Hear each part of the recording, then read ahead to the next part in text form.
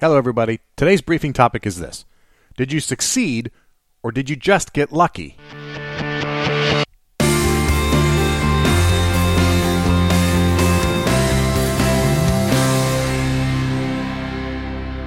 Hello, everybody. I want to talk about something today that's very important. It's a short episode, a briefing topic, if you will. And it's something that's come up on the show before, and it's even something I just briefed my current squad on just about a week ago. And it's influenced by one of our previous guests, Dr. David Klinger, former LAPD officer and now a college professor in St. Louis. And in his book, Into the Kill Zone, which I highly recommend for all of you, is his concept, his belief that we need to be preoccupied with our failures. And I think that's an important thing to note. And what he means by that is not to be obsessed and fearful of failing, but to evaluate those things that we could have done better and those things that we did that helped us succeed correctly versus the things that we might have done that just got us lucky. And it also takes into context the actions of our nemesis, our perpetrator, our suspect in these situations. Did we use sound tactics and good decisions that ended in the that resulted in the call for service being resolved safely for everybody? Or did we just get lucky? Did we get lucky because the suspect decided that he wasn't going to pull a gun on the cop, or that he wasn't going to take off in foot bail or take off in the car? Did we get lucky on our approach to the car because he thought we were coming up on the passenger side, but we approached from the driver's side, or vice versa? Did we get lucky with that, or were our tactics good and we caught him by surprise and our approach to the car was safe and careful, and because of that we defeated his ability to attack us before it ever began?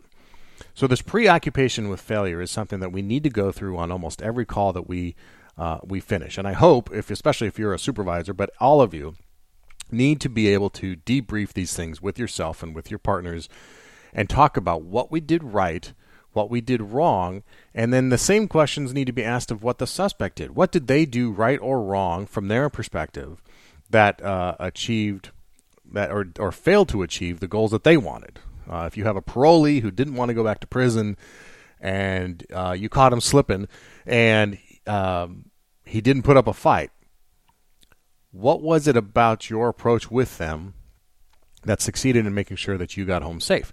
Because it's often easy for us to pat each other on the back and finish some high-risk stop or a barricaded subject call or do one of those things and pat each other on the back and high-five and download all our gear and think that we succeeded because we made good decisions and that we were in charge of the entire scenario. Now, of course, that's not true. There's always another actor involved in that, and that's our suspect, who we don't know. We can't get in their mind. We don't know what they're thinking. So we need to very, very carefully evaluate after these calls, did we succeed because we used good tactics, or did we succeed because we got lucky? And that preoccupation with failure that David Klinger talks about is this obsession with getting better by looking at the ways that we could have or did fail. And I think that if you debrief these with that mindset, this mindset that maybe we didn't fail, but we could have, what could have led us down the path towards failing in this call? Was it that we were enticed or could have been baited into rushing into the call or moving up to the car too quickly? What are the things that we could have seen or could have done incorrectly given the circumstances we were in, so that when that happens again, we can recognize those red flags as occurring? We can also, of course, do those things in the debriefs of calls we've done and be honest with ourselves. And supervisors, you really need to be honest with yourself as well about what you did right and what you did wrong, what you liked, what you didn't like. And we all need to have an honest discussion, be able to have this honest discussion, so we can go out and make sure that when the next time happens, because it will happen again, that we've learned from that past call, we've learned what we did right, we've learned what we did wrong, and we learned what we could have done wrong. And we also learned that in what the suspect's mindset may or may not have in play with how this all resolves.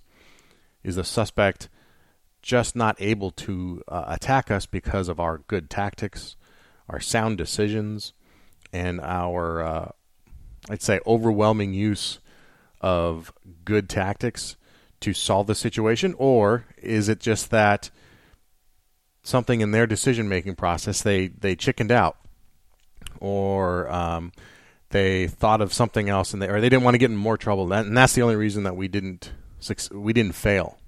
So think about those things. Read Into the Kill Zone by Dr. Klinger. It's great. The preoccupation with failure. It's important not to confuse the safe resolution of anything we do with success. We need to consider the events outside our tactics and our decisions that are often the deciding factors in our outcomes. If we become obsessed with our failures in everything we do, we get better. We catch our training deficiencies, and we identify the blind spots that might get us or a partner killed. Remember, everyone goes home. Thanks for listening. Stay safe and take care of each other.